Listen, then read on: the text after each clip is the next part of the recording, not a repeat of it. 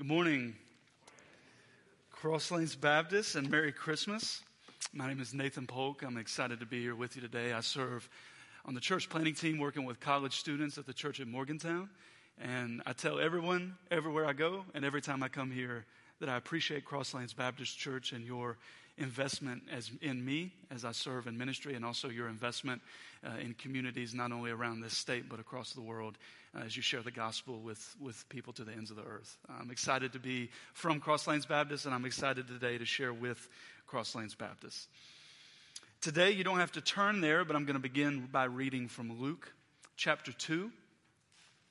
God's word says this in verse 22, "There was a man in Jerusalem whose name was Simeon. This man was righteous and devout, looking forward to Israel's consolation, and the Holy Spirit was on him. It had been revealed to him by the Holy Spirit that he would not see death before he saw the Lord's Messiah. Guided by the Spirit, he entered the temple. And when the parents brought in the child Jesus to perform for him what was customary under the law, Simeon took him up in his arms, praised God, and said, 'Now, Master, you can dismiss your servant in peace as you promised. For my eyes have seen your salvation. You have prepared it in the presence of all peoples, a light for revelation to the Gentiles, and glory to your people Israel.' His father and mother were amazed at what was being said about him. Then Simeon blessed them and told his mother Mary, 'Indeed, this child is destined to cause the rise and fall of many in Israel, and to be a sign that will be opposed. And a sword will pierce your own soul, that the thoughts of many hearts may be revealed.' The day of Christ's birth marked the occasion on which God's plan for the redemption of humanity from sin's reign began its course in the person of Jesus. This is what I would consider a crossroads. Yes, God's chosen people, Israel, found themselves here at our crossroads, but also did the Gentiles find themselves here, the nations observing from afar God's historic arc of redemption.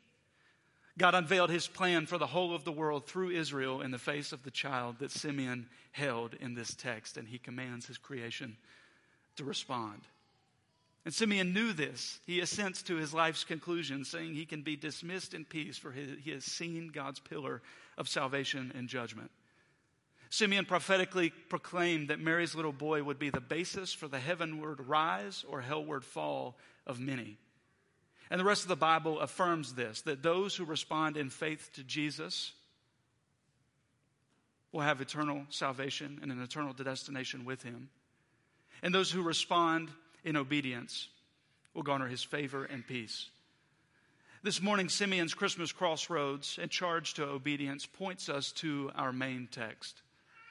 Today we're going to approach Jeremiah chapter 6 and verse 16 in a message called Consider the Ancient Paths. Consider the ancient paths. Join me in reading God's word.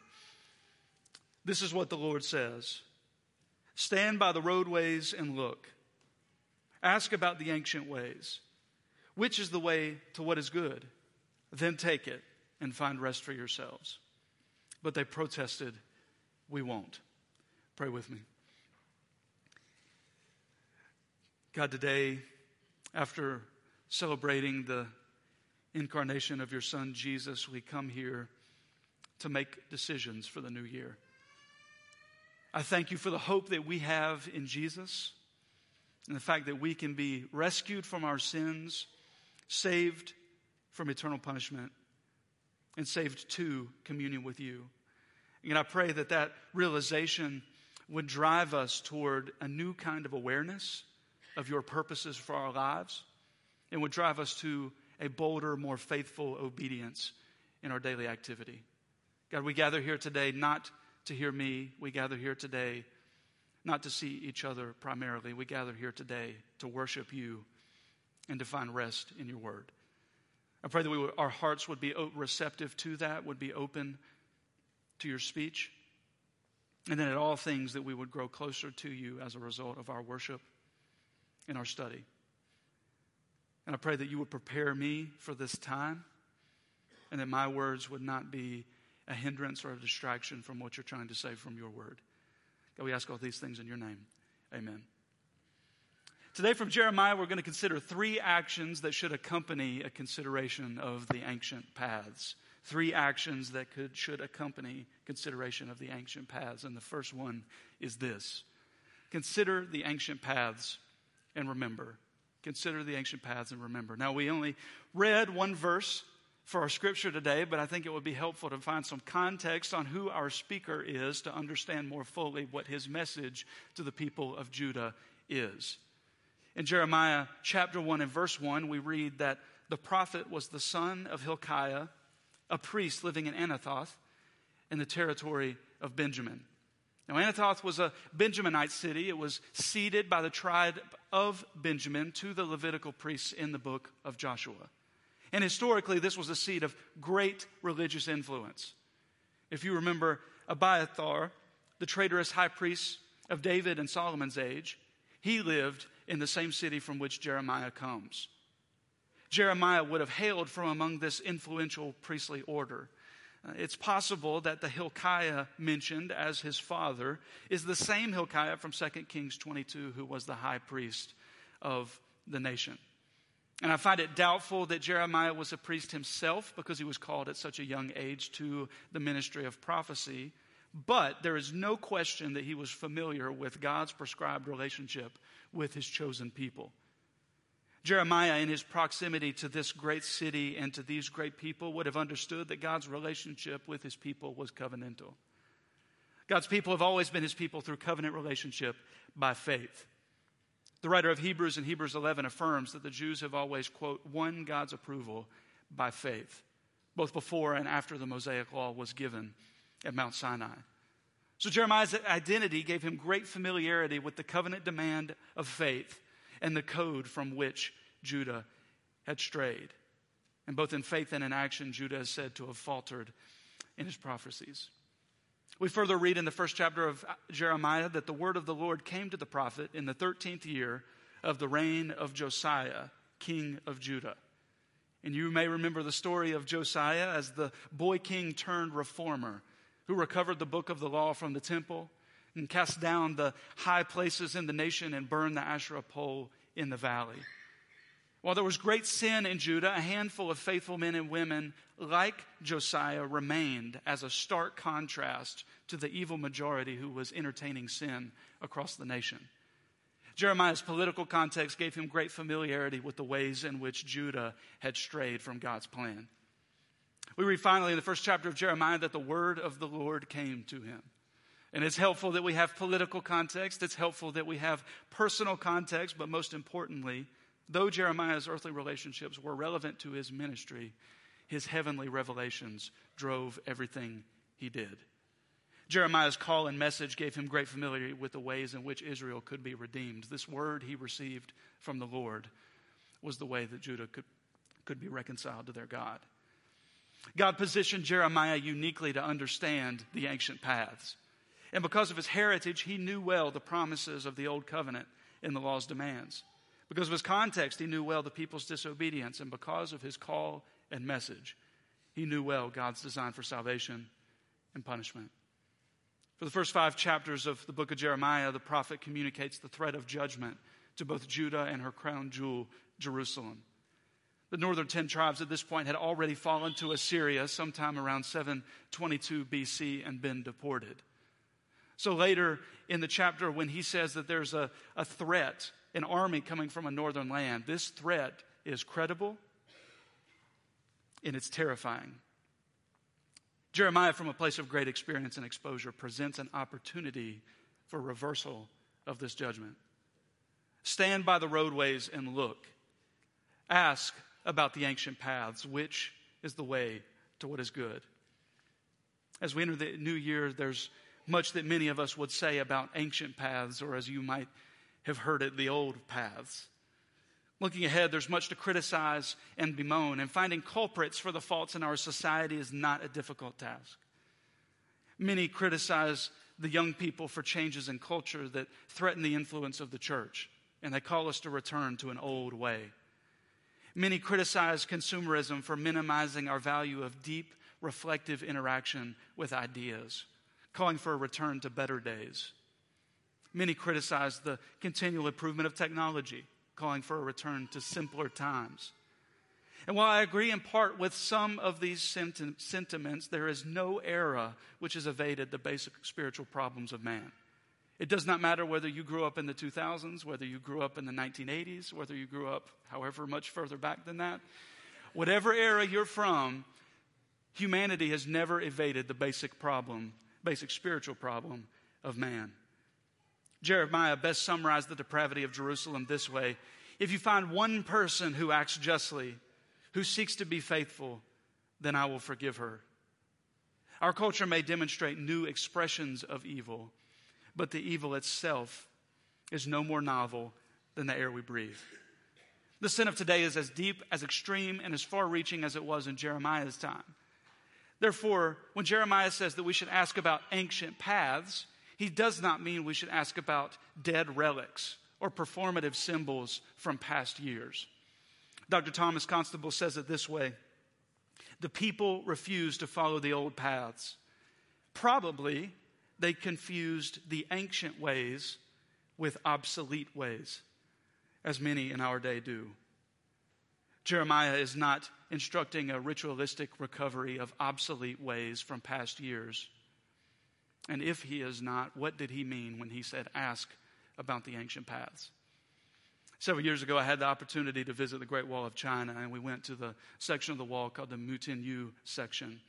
It's 45 minutes from Beijing. There's 23 watchtowers along this 1.5 mile span. It's a very, very impressive structure.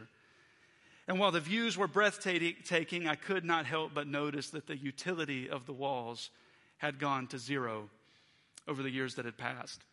What was once a major source of security and pride for these dynastic Chinese rulers became nothing more than a tourist attraction. The true source of wonder at the wall was not the wall itself, because its purpose had diminished. Rather, it was the spirit and the ambition of the men who had built this lasting structure that was most impressive. In a more spiritual sense, it's the same with Jeremiah's admonition. He calls Judah back to the ancient paths, not in order to revive physical relics or practices, but to reignite a spirit of faith and obedience for the people. The ancient paths he references are the ways to what are good, as revealed in God's holy word. And friends, we're standing at the roadways much like a lost traveler would, who's trying to find the next path that he will follow. God is calling us at the close of this year to remember the ancient paths and choose our next steps carefully. Remember not your preferred cultural markers of Christianity from past years. I'm sure those are cherished memories, and I'm sure those were formative for you at a time, but it is not most essential that we return to obsolete ways. It is most essential that we revive the essentials of the faith and remember God's plan for us, that we would remember his promises and obey in faith. When we remember the promises of Scripture and the eternal hope we have in God, we find evergreen and powerful deterrents of sinful wandering. At this Christmas crossroads, we must consider the ancient paths and remember. And secondly, we must consider the ancient paths and walk in them. We must consider the ancient paths and walk in them. I find it interesting that such a deeply religious people could stray from a God who had proven himself to be so real. The God of their fathers is the God who had brought them out of the land of Egypt, delivered them from slavery, and delivered them into freedom. It's the God who had rescued them from the people of the land and had secured for them a promised land that they could have as a home. And yet they've fallen away from he who had proven himself to be so real and had preserved their history even in the midst of hardship. And what I would like to do is approach the structure of Judah's religious environment and find what might have contributed to their spiritual ruin. And I think by doing this, we're going to see clearly what it means to follow the ancient paths and walk in them rather than stray from them. So let's look at the religious structure of the time of Jeremiah and see what God has for us. First, we find that the priestly order is to some degree intact. The religious order seems to be largely here for a couple of different reasons. First, the high priest is speaking with King Josiah at the temple in 2 Kings 22, which is a contemporary event to Jeremiah. So to some degree, the priests are still influential, still functioning, and still in interaction with national leadership. Jeremiah himself was the son of a priest. And later, or earlier, if you go back to verse 13 of Jeremiah 6, we see that prophet and priest are still active in the land. There are still what they would call wise men or religious leaders active and in authority in Judah.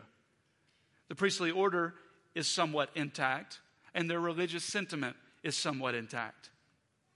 In 2 Kings 22 and 23, King Josiah's attempts at reform are described.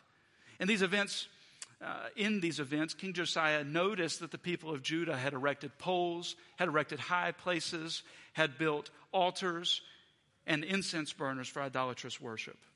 Now, these are not valid attempts at worship of the one true God, but they do demonstrate some religious yearning of the people.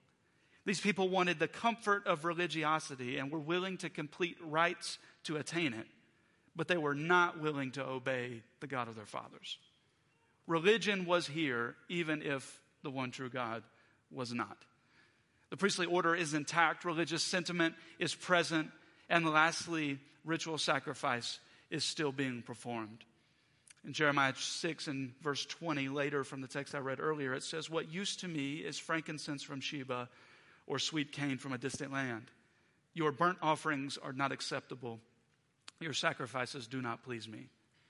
So they're still performing ritual sacrifice. The priestly order is intact. Religious sentiment is still present in the hearts of the people. In a very disjointed manner, Judah maintained a crude religious superstructure based on the forms of the law. Why did Jeremiah command them to walk in a good way if they were already supremely religious? Psalm 51 in verse 16 and 17 says this: "You do not want a sacrifice, or I would give it. You are not pleased with a burnt offering. The sacrifice pleasing to God is a broken spirit. You will not despise a broken and humbled heart, God." The performance of worship, the performance of religion is not true worship. The performance of religion is not true worship. Burnt offerings and sacrifices do not substitute for what Psalm 51 calls a broken and humbled heart, or what Romans 12:1 calls the living sacrifice of our bodies. This is not a physical sacrifice, but a spiritual posture of servitude and humility. The people of Judah over the years had emphasized religious performance over true worship. Because of this, the form took the place of the subject, who was God.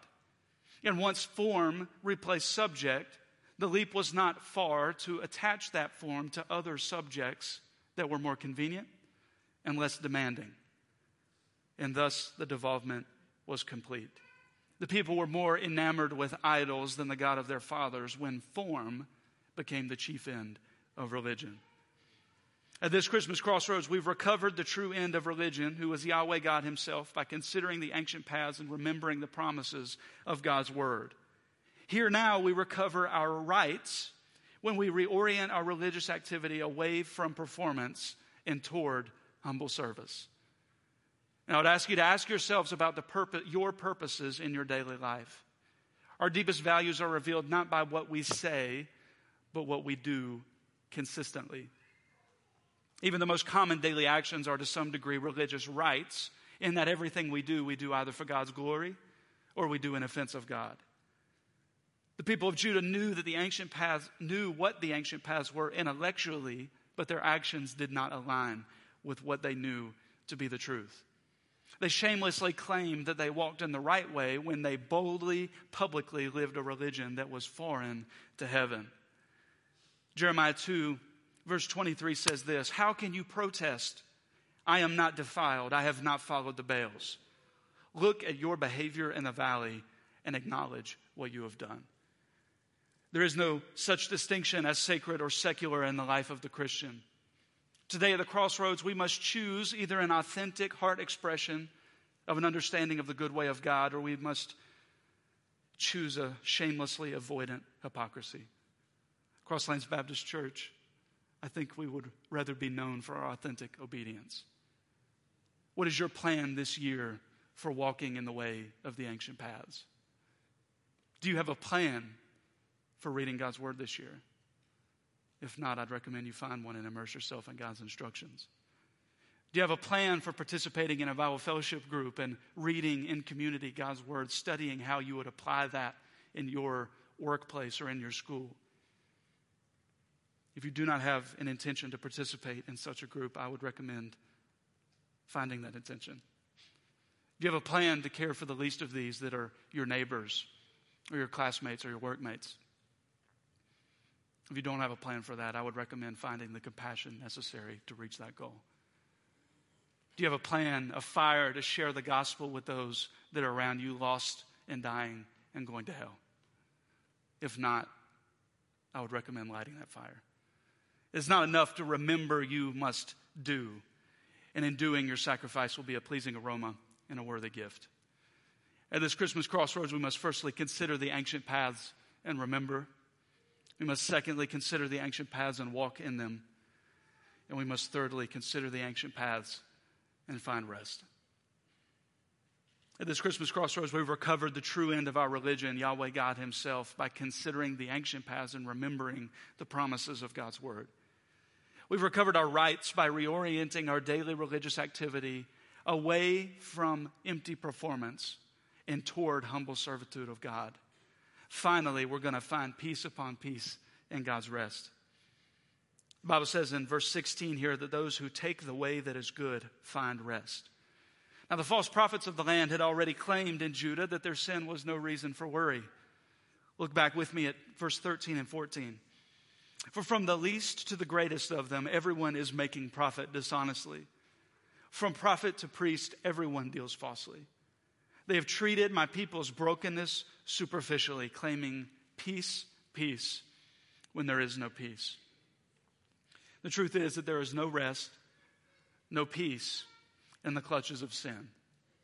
The Bible demonstrates time and again that rest is found for those who remember God's command to faith, a faith that redirects one's life away from sin. When Moses died, the Bible said that his eyes were not weak and his vitality had not left him. God took him to Himself before he was aged unto death and blessed his faith with a swift journey to heaven. Moses considered the ancient paths and found rest in God.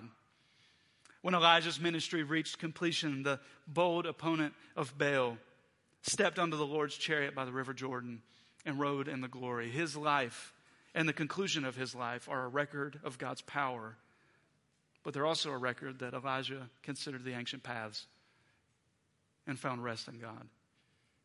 Now, God's rest is not only for the great men of the Old Testament. In Matthew 11, verses 28 through 30, Jesus said, even to us, come to me, all you who are wearied and burdened, and I'll give you rest. All of you take up my yoke and learn from me, because I am gentle and humble in heart, and you will find rest for yourselves. For my yoke is easy and my burden is light. And while the old covenant that Jeremiah knew in chapter 6 anticipated rest, the words of Jesus in Matthew 11 announce and offer final rest in the new covenant that is sealed by the blood of Jesus. Jesus is the completion of God's promised redemptive work, and only through Him can final, peaceful rest be attained. This rest is with us daily in the Comforter, the Holy Spirit, who teaches us all things and reminds us of everything Jesus taught. And it is also eternal, when and where death will no longer exist and the old things will pass away. Well, wonderful news this is, that considering the ancient past introduces us to Jesus, who's a rest not only for now, but for forever.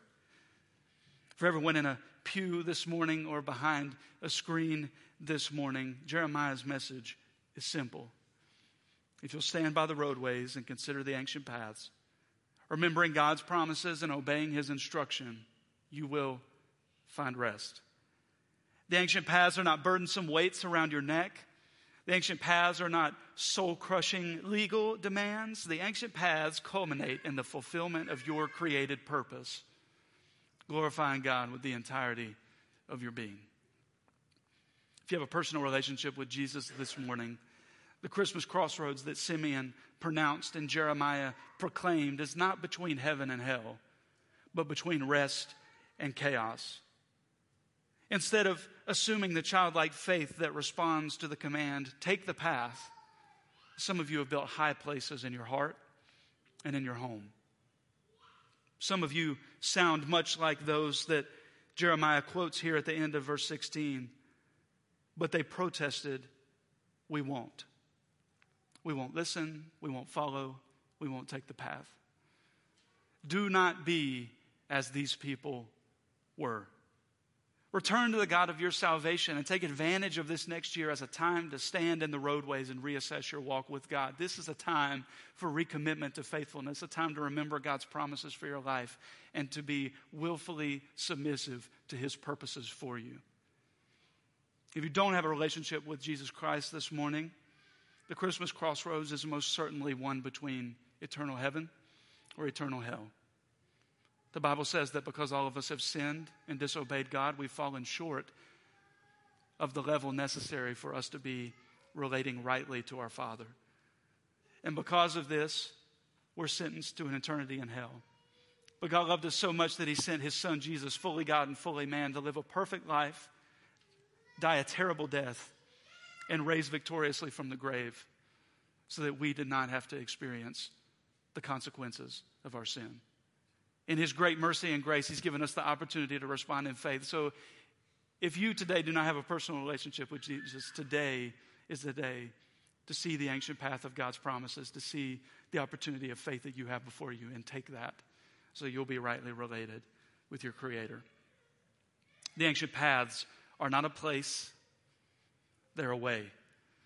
Remember them, walk in them, and find rest in this new year. Let's pray. God, today we reflect on the ancient paths. We remember your covenant with us that if we are to believe in the work of Christ, we can be saved, we can rightly relate to you. We can have a life of rest on this earth, and we can have an eternity of rest in the place the Bible calls heaven. God, today I pray for those that do not have that personal relationship, that as they go into this new year, they would recognize the ancient paths enumerated in Scripture and respond in faith. Today is the day to be rightly related to God.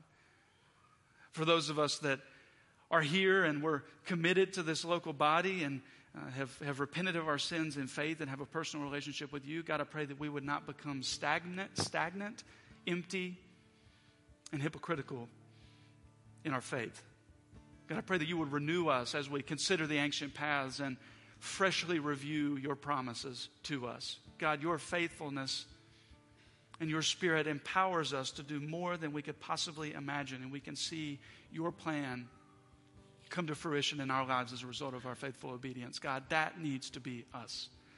I pray that our heart would be one that responds in a new way to you this year, and that those who might have fallen lax in their obedience, they would find a new joy in relationship with you.